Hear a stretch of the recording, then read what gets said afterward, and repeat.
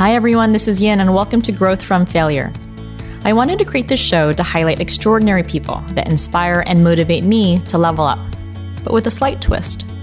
I'll have conversations with people from a variety of professions, from investors to entrepreneurs to educators to athletes, because I enjoy hearing a really good success story from any discipline. But I wanted to view their story more through a lens of struggle or hardship and even failure. Because for me, the biggest lessons learned and opportunities to grow aren't from the wins or triumphs, but from the setbacks and defeat.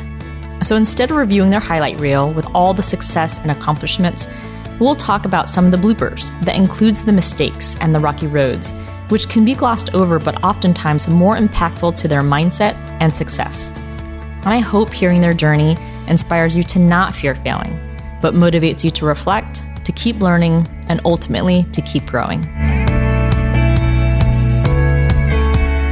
This is the story of Alyssa Kerrigan, Senior Analyst at the U.S. Government Accountability Office. In this episode, we discuss Allie's journey from journalism camp to nuclear energy. There were so many things that I didn't and still don't know about nuclear everything. And this episode, Allie helped me learn a lot more about the space. We discuss her research work, getting her PhD in war studies, focusing specifically on nuclear nonproliferation. Allie was kind enough to break it down for me while also sharing what all of her work at IAEA in Austria and the U.S. Government Accountability Office now, where she does a lot more of the nuclear audits and research. There are so many things I admire about Allie, from her persistence, her curiosity, to her genuine desire to leave the world a better place with her impact. Please enjoy this interview with the wonderful Allie Kerrigan. Hi, Allie. Welcome to the show. Thank you. It's great to see you, and it's lovely to catch up. It's so good. And for our listeners, Allie and I went to elementary school together. She was the smartest person I knew in elementary school, and she continues to be one of the smartest people I know as an adult. So it's nice to see you, at least virtually. Yes, it's great to see you, and we should definitely catch up in person at some point. Absolutely. We reconnected, and I was like, gosh, what's Allie up to? We have a PhD focused on nuclear research. I'm so excited to get into that. I don't know much about it, and so a lot of this is my journey to learn more, but also just connect with people and share their story. Before we get into your amazing academic background and your work in nuclear war studies at the moment, rewind your highlight reel all the way back and share with our listeners where you grew up. I was born in Southern California, raised part of my life in Albuquerque, New Mexico, and then moved to Tracy, California when I was 9 years old. We met shortly after that. I grew up in Tracy, California because my dad worked at Lawrence Livermore National Laboratory, which is one of our nation's nuclear weapons laboratories. So it runs in the family. Had the privilege of going to Tracy High School and then on from there. What did your dad do in terms of nuclear studies?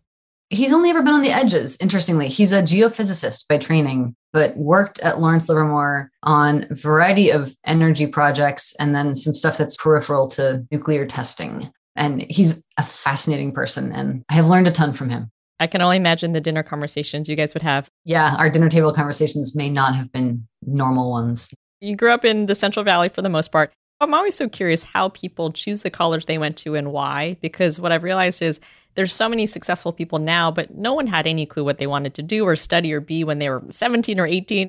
I would love to hear your decision-making process, the college you went to and why. You're so right. Nobody knows what they want to do when they're 17.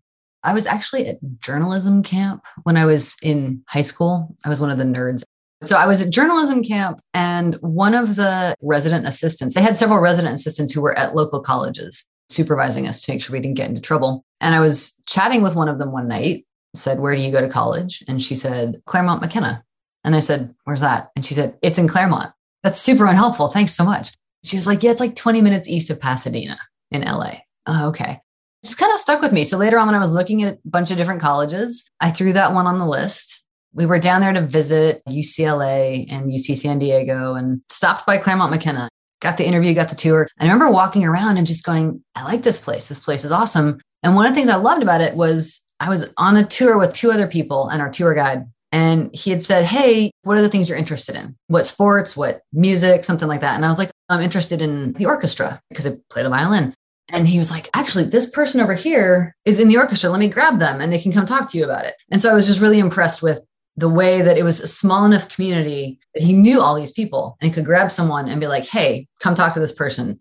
I really appreciate that it's a place where you can be known and you can get to know other people. While I was actually visiting another college a few days later, the Claremont McKenna track team was down there for a meet. One of them who had also run into, she was like, "Hey, didn't I just see you on a college tour?" And I was like, whoa, I'm being stalked. When it came time to make the choice, it felt right. I liked it. It's in LA, so it's sunny. Gonna go with it. It also has a beautiful campus. I remember doing the tours, and Berkeley won my heart, but I did the tour to UCLA, and that was a lovely campus, really large. But I remember visiting Claremont McKenna, and it was a beautiful campus. Yeah. Well, we always used to joke that actually the beautiful ones were Pomona and Scripps. Ours was a little more utilitarian at the time, but Pomona and Scripps are very nearby if we want to go for the beauty. The whole 5-college system is fantastic. It was a really great experience all around. What was your major then? Because it was not related to nuclear studies. It was not. It was government and psychology. How did that evolve?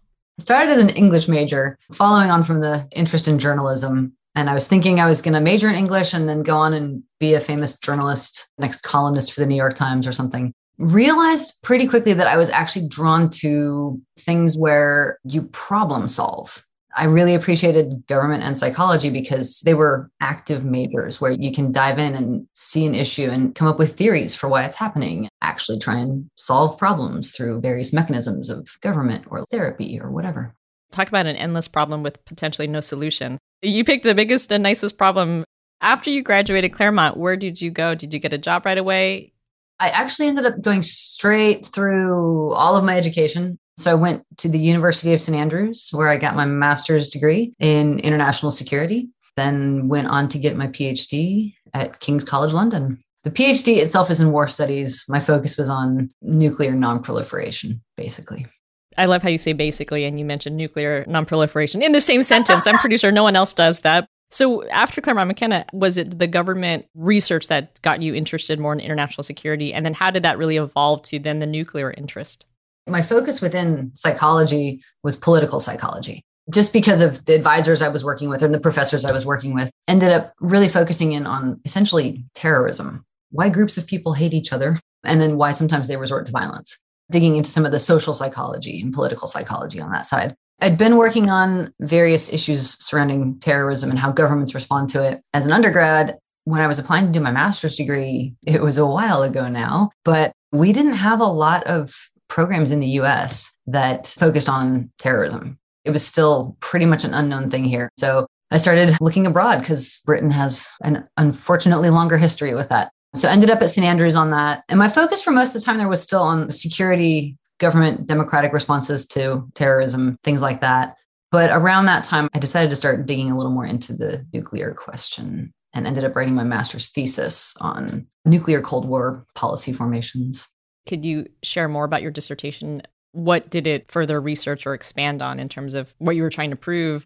I was looking at how the US and Soviet Union had essentially ended up in an arms race in the 40s and 50s, and some of the theoretical underpinnings for that. I took a game theory approach to looking at some of the political choices. It was almost like doing a retrospective look at some of the policy choices and trying to figure out what may have led to them, second guessing it.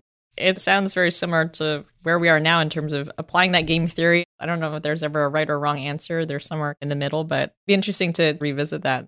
It would. And yeah, that was the idea. If we can look back and see if the theory works, can we also then apply it forward? That's what a lot of political science does, is looking at historical events and saying, what can we learn from that to project forward? I think it's still hit and miss. Here you are with a PhD in war studies. What do you do next? What's your first job after you get all the academic accolades you can? What next for you? I came back to Stanford for a fellowship for a year. I was at the Center for International Security and Cooperation. I spent a really great year learning that I was pretty sure I did not want to join the academic job market. So I started looking at other places I could get jobs. And the big one that kept coming up was the International Atomic Energy Agency. I applied for a job there and got it and headed off to Vienna, Austria for like 5 years. That was my first job out of school, technically. For those who don't know, can you describe what the International Atomic Energy Agency does, what its purview is? The IAEA is an international organization who have dual roles. They wear two hats, both in support of the Nuclear Nonproliferation Treaty. The first role that they have is ensuring that countries around the world can peacefully use nuclear technology, ensuring that countries are able to use nuclear power nuclear medicine, all of those sorts of things, that they have access to that in safe and secure ways. The other main role that they have is nuclear safeguards. You hear a lot about that. That's the branch that ensures countries are not misusing peaceful nuclear technologies to build nuclear weapons. So whenever you hear about the IAEA sending inspectors out to places, that is the Department of Safeguards, sending inspectors into the field.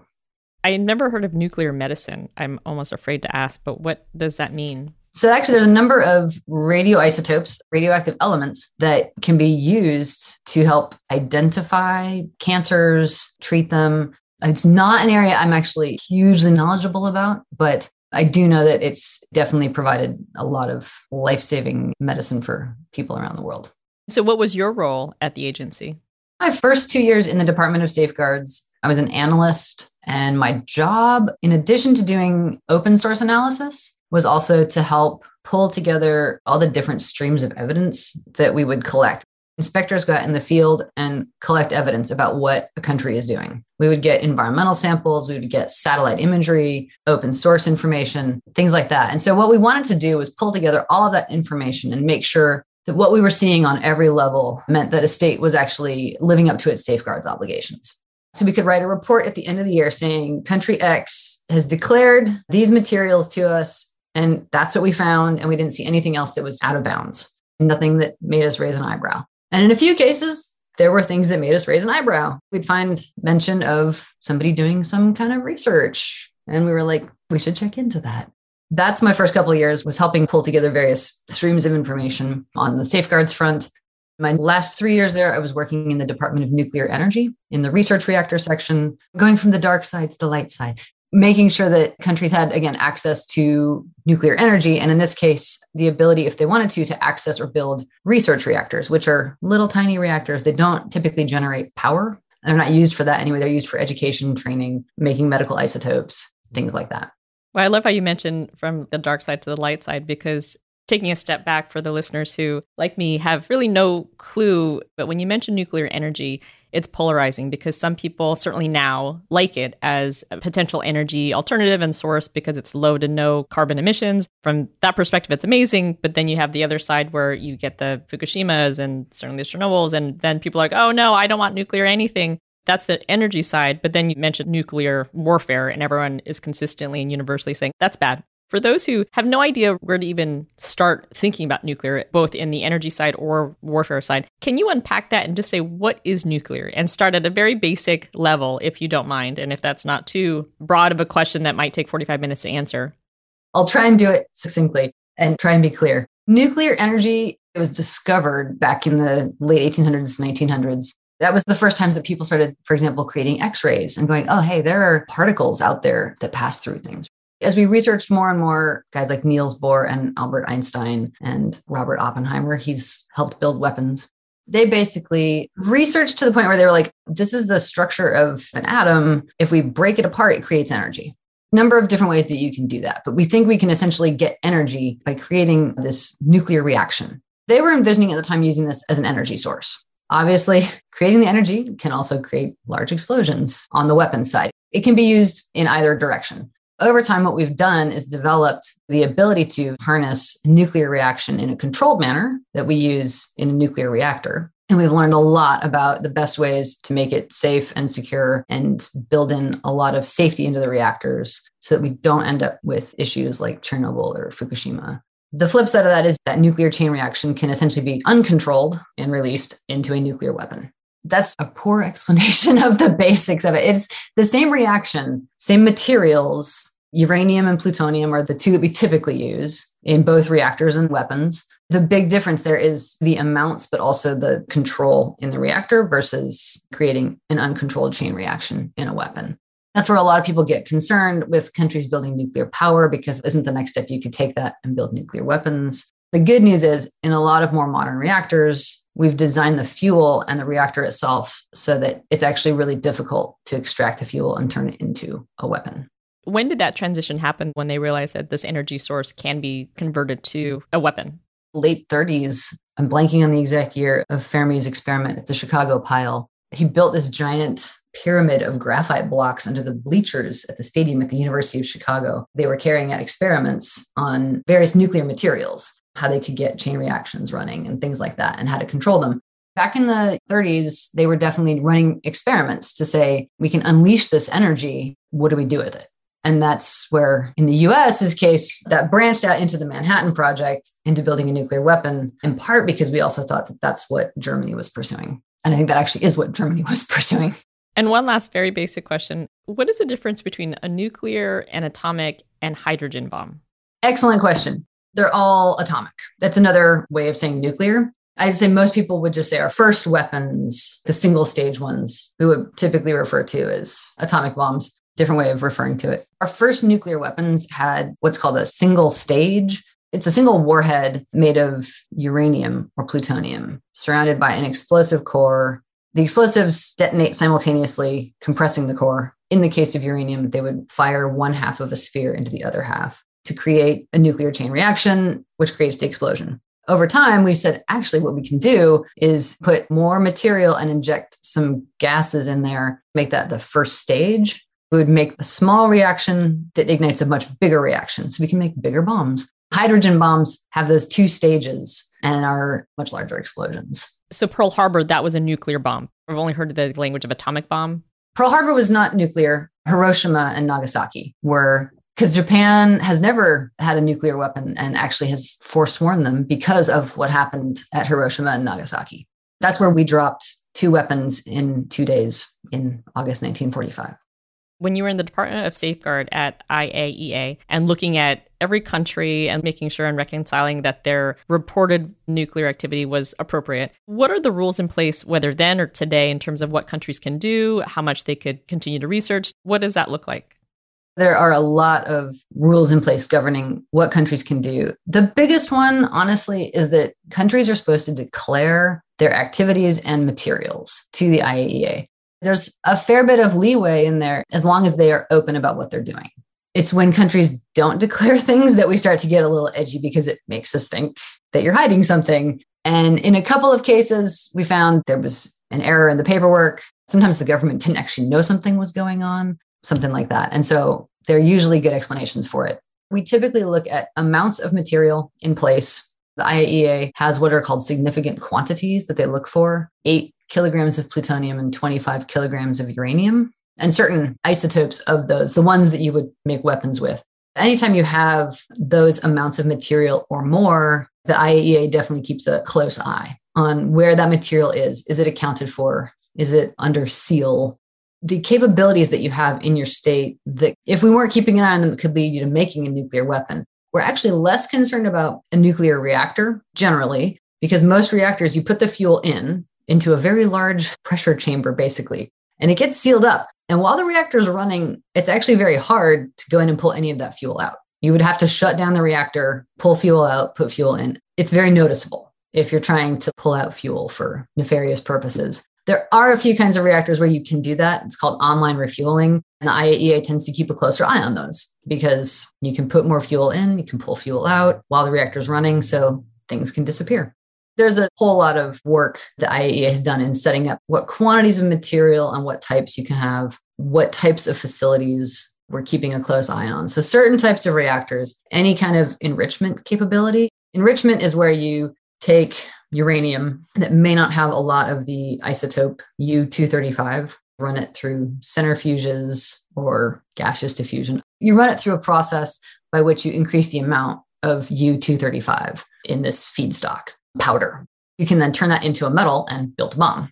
Anytime a country has an enrichment capability, the ability to increase the amount of U-235 isotope, IAEA keeps a close eye on that. They want to make sure that you're not siphoning anything off and hiding it somewhere.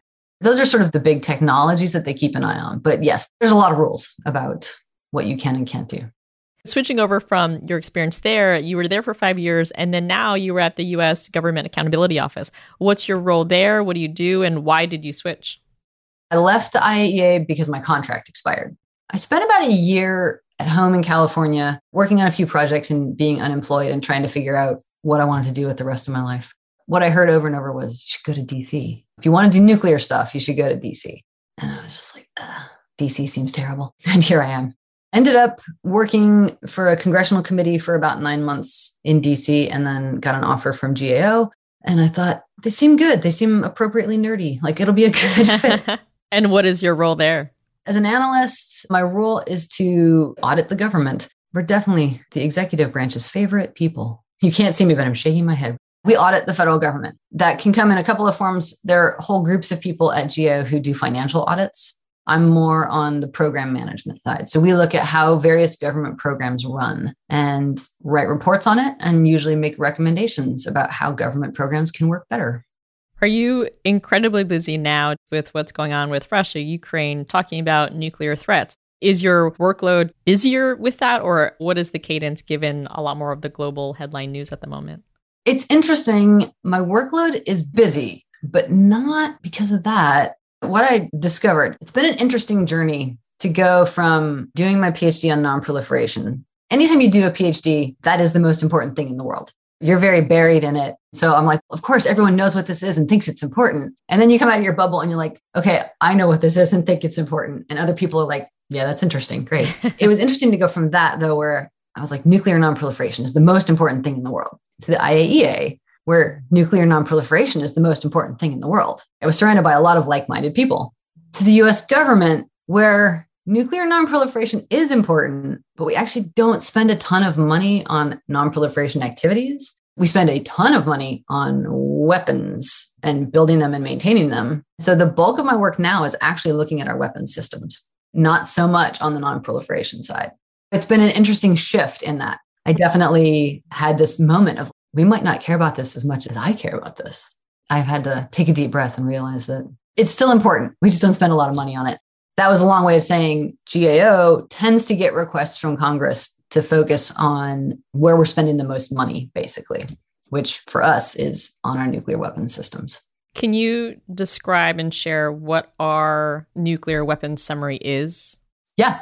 It's funny. My aunt a couple months ago texted me and she said, I just heard on the news that Russia has more nuclear weapons than we do. Is that true? And I said, well, technically, yes, but we're very close. It's okay. Given the treaty from decades and decades ago about not increasing that too much into a kind of a respectable amount, what is the growth of nuclear weapons globally? And then if you could maybe comment on Russia and US, I read the headlines and it seems like, yes, we don't have as much, but would love to just get an overall summary. We have about 5,500 nuclear weapons in our overall stockpile. That's broadly broken up, if I'm remembering my numbers correctly. About 1,700 of those are what we call deployed, meaning they're ready to fire at any given moment. We have about 1,700 that are what we call in our hedge, meaning they're not forward deployed, but they could be deployed fairly quickly if need be.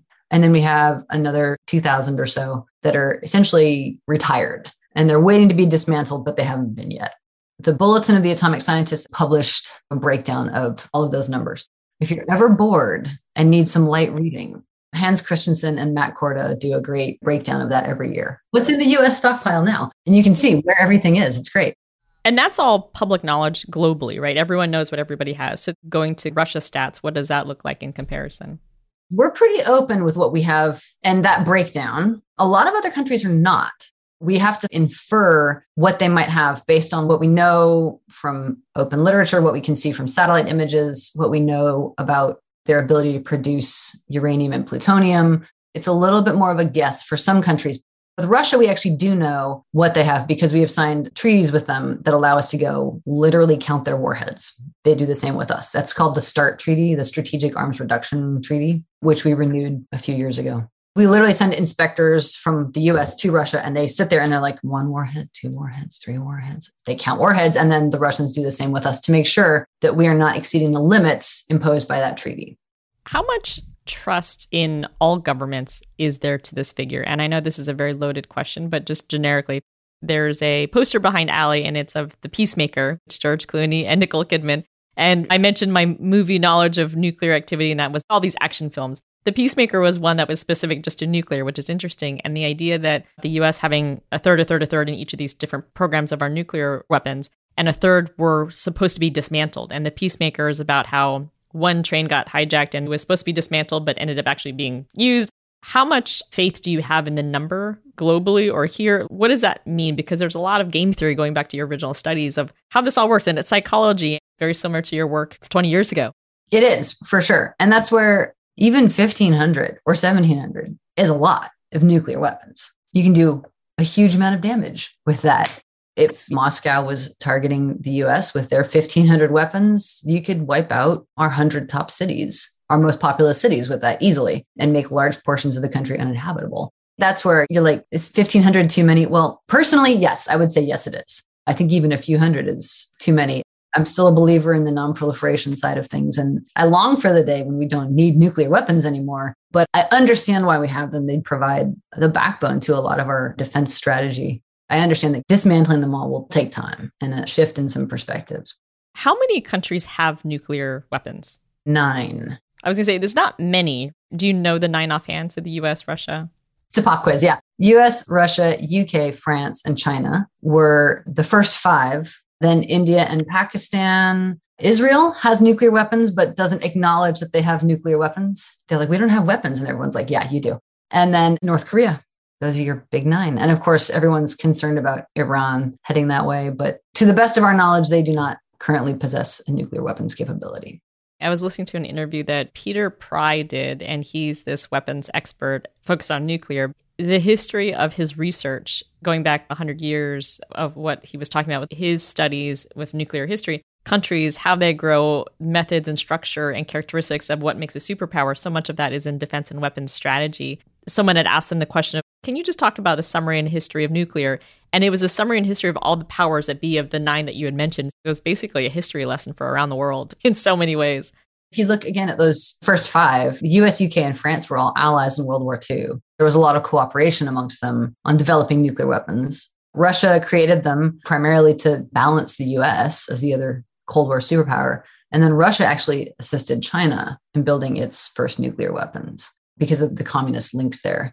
It is interesting to see the geopolitics of how weapons spread, and they end up going in pairs. India and Pakistan went together to try and balance each other out, and Israel and North Korea, not at all linked as far as we know. An article mentioned that Iran and China had this agreement of 400 or 500 million or billion in capacity. And so Peter Pry had mentioned, going back to game theory, that if you want to use this moment now with Russia, Ukraine, he had suggested that if he was in a position of power or influence, that what we need now is to break up the impending or most likely China-Russia partnership. And to do that would be to align ourselves with Russia, because China is clearly, in Russia's mind, going to be the superpower. The whole thing reminded me of the game Risk. Add in some nuclear warfare and potential weapons in there. One of the most fun games back then, but it seems to be personified now in terms of our nuclear activity today. It is. There's an idea for you, marketing idea, nuclear Risk. I could ask you so many more questions about this because I am so ignorant in the space, and filling those gaps would take a lot longer than this show allows. But one last question related to GAO. What do you want to do there? What's your impact that you want to have there? I've learned a ton being there, I will say, because we get to essentially do a mini dissertation actually every 9 to 12 months. And so it's been fascinating to work there. Our goal as an organization is to help federal government work better. Our goal is to make the federal government work better for the American taxpayer. That's my goal also. I want to make the federal government work as well as it can for all of us. That's on every level for all the different programs that we have. And in my case, my focus is on the nuclear space. So trying to keep our nuclear weapons programs on budget and on schedule. If we compared our Tuesdays or Wednesdays or just our daily workflow, it would be embarrassing the magnitude of impact I have in my day versus yours. Not at all. I mean, I think it's definitely not true. I will link your information in the show notes for anyone who wants to get more education or materials or recommendations from you about nuclear everything. I will make sure that they have a way to find you. I'll pivot to the questions I ask everyone on the show, starting with who or what inspires you? Going off of what I was just saying, one of the biggest things that inspires me is just people getting up every day and striving to do great things, doing great things, even in the mundane things that we do, but to do them well. And so that's part of the reason I actually love my job. We get to get up every day and try and make the federal government work better. And we interact with a lot of people across government who are trying to make it work well. It's an imperfect system, but we keep trying. And I think that honestly is the hallmark to me of something really inspirational, is that we get up every morning and we keep striving and we keep trying. You mentioned your dad as a transformative figure in your life. Did you have a mentor or role model? My father, absolutely. Tell me everything I know, although he could explain it better than I did. There you go. I've had a few over the years. My PhD supervisors were hugely impactful in terms of helping me consider good questions, think through how to research and how to write, letting me know this is important work, but it's not the end of the world. Again, do a good job and then do the next thing. Yeah, over the years, I've definitely had a few folks. There's a couple of folks I work with now who I would consider my mentors, people that I turn to with questions about how do I do this? How do I deal with this situation? I've had a few very good bosses over the years who've taught me a lot about myself, how I am and communicate and can grow, and how to interact better with people around me. What are you most proud of? Finishing my PhD was a big one because honestly, anybody who does a PhD just has incredible perseverance. I can say that because you essentially research and write a book. I have a lot of respect for anybody who does that. And that's something I'm proud of. And then just continuing to learn and grow no matter what I'm working on. Definitely learning and growing at the IAEA, doing great work there, continuing to grow at GAO and doing great work there. I'm not sure there's a single thing I can single out, but maybe just that overall attitude. You mentioned the word growth, and I like to highlight people's profiles, their journey. And one friend, an investor who listens to the show, he's like, yeah, this is not about failure. This is like a terrible name show. And the idea for me is to say there's failure or struggle in everything. It's not just one big moment. It could be, but it's not just one big moment. It's the whole journey of someone's life.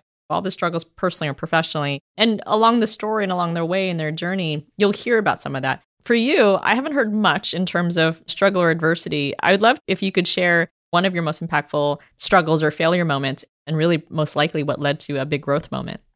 Some of my growing up impacted the way that I look at failure and success. So when I was younger, as you know, I played the violin. I just have to share this story. In elementary school, there was this one music teacher who would tune everyone's instrument by ear. And I had the pleasure of sitting next to Allie in the violin section and be like, Allie, can you tune this for me? And everyone was like, how does she do it? And you were first chair of violin. I'm like, she's just extraordinary. But anyways, go on. I think you flatter me because I'm not sure there was a first chair when we were in fourth grade, but I grew up playing the violin. I also grew up playing sports. I think one of the biggest things I learned from both of those is how to fail. What I always joke is if I was a Major League Baseball player and I did well 30% of the time, I'd be in the Hall of Fame.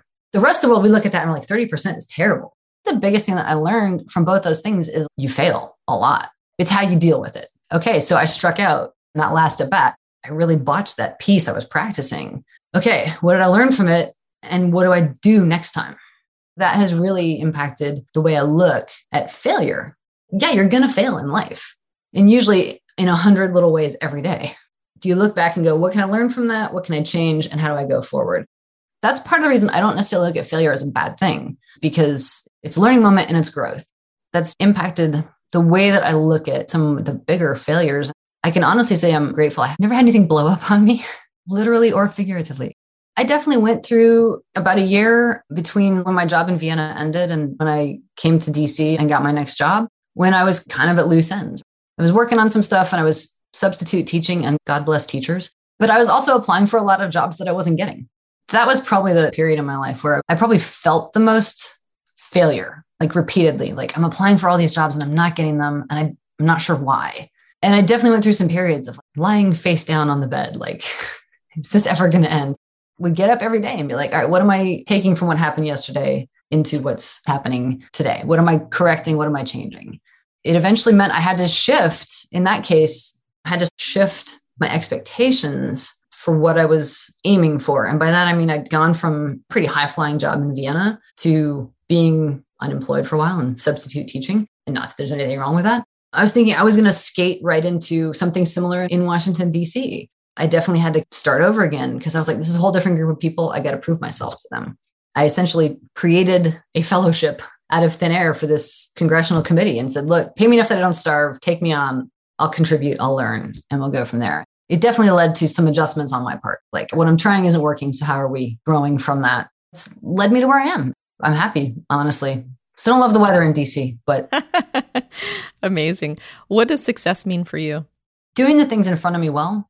I hope that at the end of my life, I'll look back and go, yeah, I got up every day and I did the things in front of me to the best of my ability. Hopefully I've left the world a little better. Hopefully I've left the people around me a little better as a result of that. And hopefully I've interacted well with people and built up good relationships. From the moment we met in 4th grade to now, you are creating a huge impact on people that you touch and meet. So keep that going. Last question. What's next for Allie Kerrigan? A vacation, hopefully. It's been a long time. More of the same in that regard. Continuing to work at GAO for the moment. So sorry, Department of Energy. We'll see you in a couple of weeks. Continuing to do audits of our nuclear stockpile and our systems and going from there. Hoping to contribute and make things a little bit more streamlined, a little bit better every day. For those who want to reach out to you or learn more basics, fundamentals, or a nuclear 101, where do you suggest people go? There's a lot of good information out there. Bulletin of the Atomic Scientists usually has some pretty good resources on their website, including they just released the breakdown of our stockpile.